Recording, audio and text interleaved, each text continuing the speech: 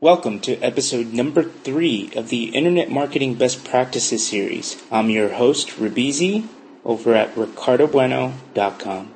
Enjoy.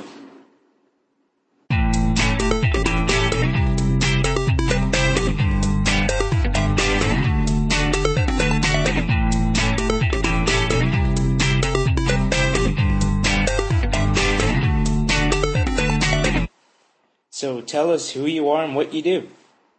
I'm Amber Naslund. My official title and day job is that I'm the VP of Social Strategy for Radian6. We're a social media monitoring platform. So we help companies listen and monitor conversations online that are relevant to their brand. And I do that blogging thing over at brasstackthinking.com. And lately, apparently, as you well know, the project du jour is the Now Revolution, which is the book that Jay and I have written together. So that's me in a nutshell. Awesome. Jay, want to tell us a little bit of who you are? Sure. I primarily follow Amber around the country and carry her computer. I'm a social media strategy consultant. My company, Convince and Convert, works with major corporations and agencies all around the world on integrated social media programs. I've been in the digital marketing and online marketing space for about 15 years. I also do that blogging thing at convinceandconvert.com. Great. Now, when did you're co-authoring a book, Now Revolution, a date scheduled to come out, what is it, the first weeks of February? That's correct. And how did you two kind of come together and decide to put this book together? I'm going to let Jay tell that story because this is really his fault, so... I had been meaning to write a book for a while and had been kicking it around, but realized that there was no way I was going to actually be able to create a book unless I had a partner in crime. It's sort of the personal trainer approach that is really easy, especially as a self-employed consultant, to not write a book every day. And unless you have some other person who you care very deeply about and refuse to sort of let them down, I knew I was going to always find a reason to not do it. So I set out on the co-authorship path, and really the only person I wanted to write a book with was Amber. I have tremendous respect for her thinking and her ability, and fortunately for me, she actually agreed to do it. So time will tell whether that was a good decision on her part, but so far it's been fantastic. So, and we also should thank our friend Scott Stratton, who's the author of Unmarketing. He kind of put a bug in the publisher's ear, and they contacted us about writing a book, and the rest, as they say, is history, or in this case, soon to be history. So you chased her around the country for a year until she agreed and said yes, huh? I he actually imprisoned me via Twitter, actually, yes. I chased her around the country in a series of 140-character pithy messages. And see, it's his scarringly good sense of humor that is exactly what finally won me over. No, I was actually thinking about that. I'm like, it would have been a lot easier to get my wife to go out with me if I would have had Twitter back in those days. The 140-character pickup line is a classic. I would never have even had to take a shower. I could have just sat in my dorm room and sent messages. It would have been fantastic. Why didn't I think about this? It's like, yeah, okay. No wonder I'm single. I'm scared for my children and yours. So let's talk about the book. You mentioned that it's not a book on how to do social media, but rather a book on how to restructure your organization or your company to take advantage of the real-time web. Tell me a little bit more about kind of what the book is about. You know, the premise is that we have changed our businesses as a result of every technology advance that has happened before now. There was a time when businesses didn't have to answer the phone because there was no phone.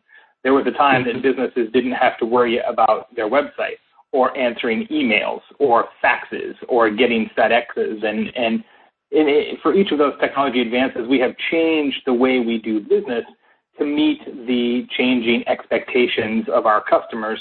Social media is just the next point on that continuum, but yet we really haven't made any changes to our business as a result of social media, which perhaps may be the most transformative of all those technologies. When the when the game is done. Putting together a Twitter account or throwing up a Facebook fan page is not meeting the challenge of real-time customer expectations. It's just nibbling on the margin. So we wrote a playbook that has 7 shifts to make companies faster, smarter, and more social, and we think those shifts are the recipe for succeeding on the real-time web. Yeah, I think one of the interesting challenges that a lot of businesses are facing from the social media aspect is that there's a lot of great resources out there about what the prominent social networks are, or kind of the overarching rules of engagement. What's Twitter? What's Facebook? How do you write a blog?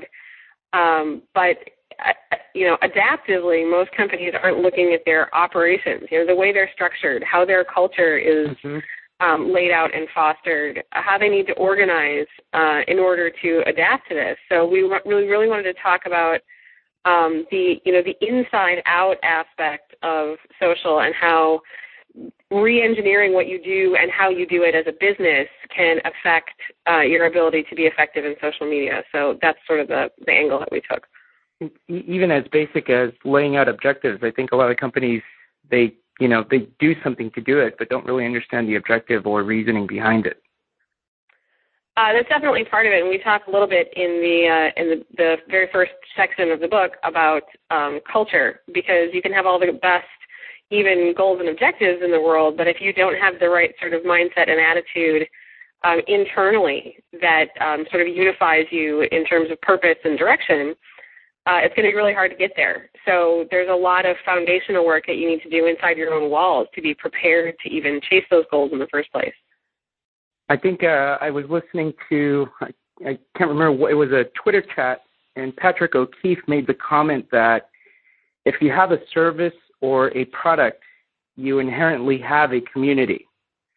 And so, I think a lot of people, you have a community, but it's so disconstructed because you're not paying attention to your fans and your clients and managing that community effectively. How do you go about creating that culture so that you do start to sort of bring in that community and make it a tight-knit community where you're being responsive and engaging with those individuals? Well, I think there's a difference between there being a community and being a community that you can find, right? I mean, one of the things that we talk about is that social media doesn't create negativity. It just puts a magnifying glass to it, or positivity, right? One of the things that social does, right, it's sort of the canary in the coal mine, where companies haven't really had a mechanism for finding or understanding or dimensionalizing these communities in the past, and that's what makes social so, on one hand, incredibly important. On the other hand, really just word of mouth on steroids.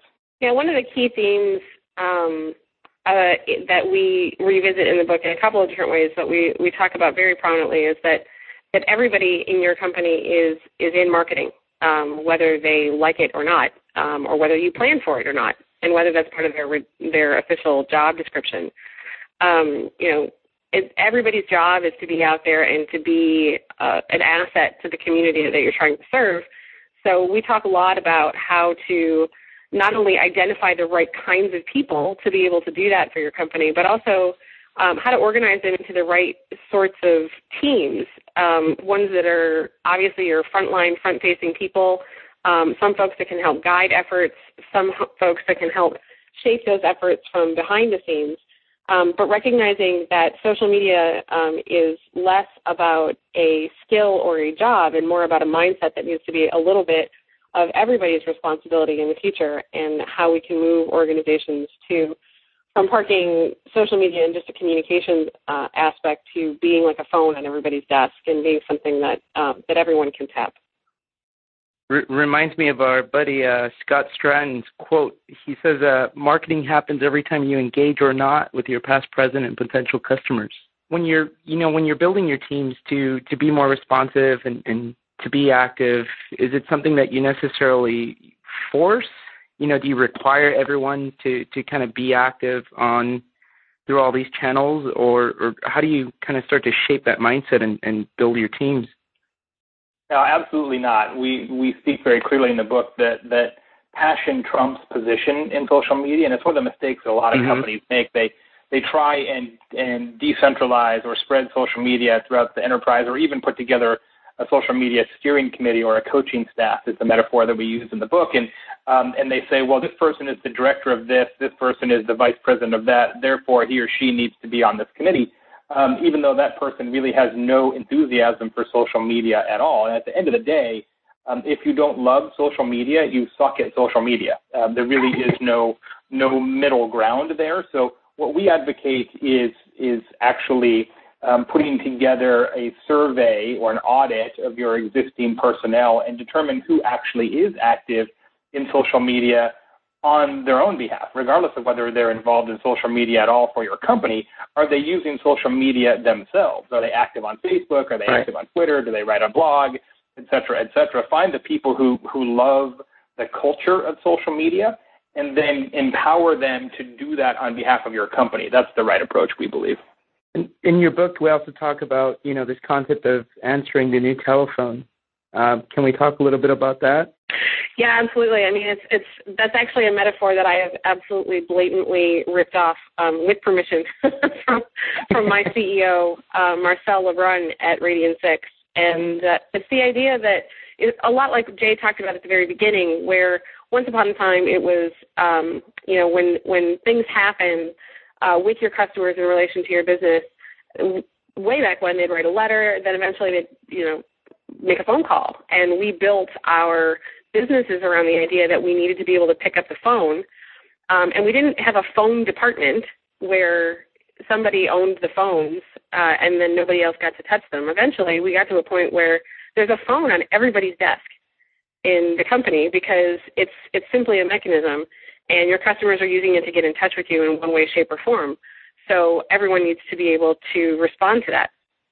And we're looking at the ability for companies to listen and sort of take stock of what's actually being discussed on the web so that they can be responsive to those things, because the web is like a new series of phone calls coming into businesses all the time.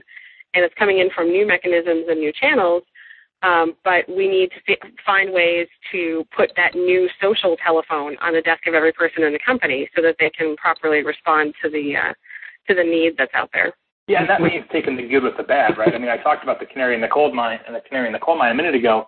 You literally have companies out there who say, well, we like being praised in social media, but we don't like the criticism. And that would be as if you had a call center where everybody has a phone and people call up your company, but if they have a complaint, you hang up on them, right? And that's literally the way some companies treat social, right? It's like, well, we're happy to answer back when you tweet something positive, but when you tweet something negative, we don't say anything.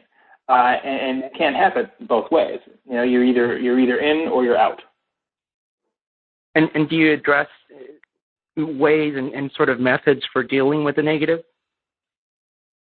A little bit. I wouldn't say it is a comprehensive guide to dealing with negativity online. I think Patrick O'Keefe's book, who you mentioned earlier, is fantastic on those lines. His book, Managing Online Forums, is terrific, and it really does do a lot of point-by-point, step-by-step stuff. He actually has a long passage in the book where he's quoted, and we interviewed him for that section. So we do talk about negativity a little bit, but where we really focus is on crisis management, is when it really does go off the rails. We, in fact, have an entire chapter on social media crisis management, how to handle it, how to communicate internally, how to know whether it is, in fact, a crisis, how to recover, et cetera. So the day-to-day, somebody tweets, hey, I don't like the size of my belt or whatever. We don't talk too much about that, but we certainly do talk a lot about if it gets really, really, really bad. And I guess since we're talking about the components of the book, the one chapter is on social media crisis management. Sort of just tell you what the other shifts are. So there's 7 shifts to make your business faster, smarter, and more social. That's the subtitle of the book. The first chapter is on corporate culture. The second chapter is on staffing and personnel. The third chapter is on internal deployment, internal management of your resources. The fourth chapter is on listening. The fifth chapter is on response. The sixth chapter is on social media crisis management. And the last chapter is very detailed on social media success metrics, putting together a customized scoreboard for your organization and determining whether or not this is working. How do you know whether this real-time business is having an impact on the organization? One last thing, if we can kind of cover rather briefly, in the end, we talk about success metrics. What kind of success metrics should we be looking at? Well, the trick is that there's no one straight answer for everybody, right? So the way that we wrote the last part of the book is to actually help you select the right kinds of success metrics.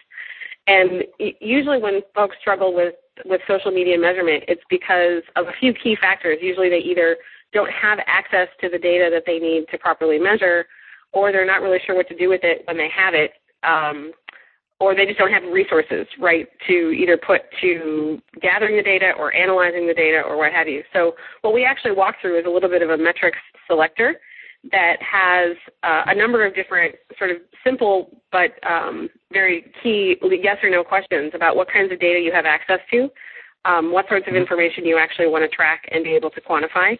And we help you narrow down the kinds of relatively simple metrics, believe it or not, that we think that you ought to be tracking, because we don't really believe that social media measurement needs to be complex in order to be effective, but that it needs to be tailored to line up with the goals that you've set.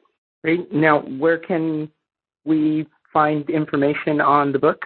We have nowrevolutionbook.com. Just call Amber. She'll take care of it. I'm so going to get you for that one. Yeah, that's right. Operator standing by. She's had the headset on. I do. We actually have. Tell them about our contest. Tell them about our exciting contest that we have. Oh, right.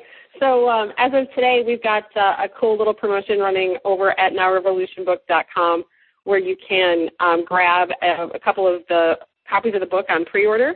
And we've got a drawing going for folks to win a bunch of cool swag from some of the companies we actually profile in the book as part of the case studies. So awesome. From all those pre-orders, we'll pull a couple of winners at the beginning of February and send them a whole pile of stuff. And not only do you get a bunch of cool stuff from companies in the book, you also get one of the original sketches of the infographics that are in the book, signed by Amber and me and Chris Sietsema, who was the illustrator for those. So you get actually original framed artwork from the book itself.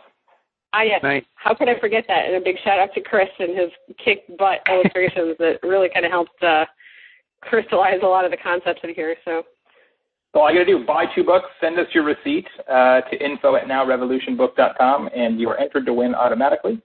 And you can order it at Barnes & Noble, Amazon. Barnes & Noble just dropped the price again. Check this out, $13.50 you can buy the book for right now on pre-order, which is ridiculous. I do not know why our book is so inexpensive compared to the $24.95 cover price. I do not know if that is really, really good news for us or really, really bad news. I guess we'll find out. Yeah, no kidding. And it's kind of like I almost feel like there should be a, like, now, Sunday kind of thing. I'm wondering, I'm like, how come Barnes & Noble is putting us on pre-clearance? I don't know exactly what that means.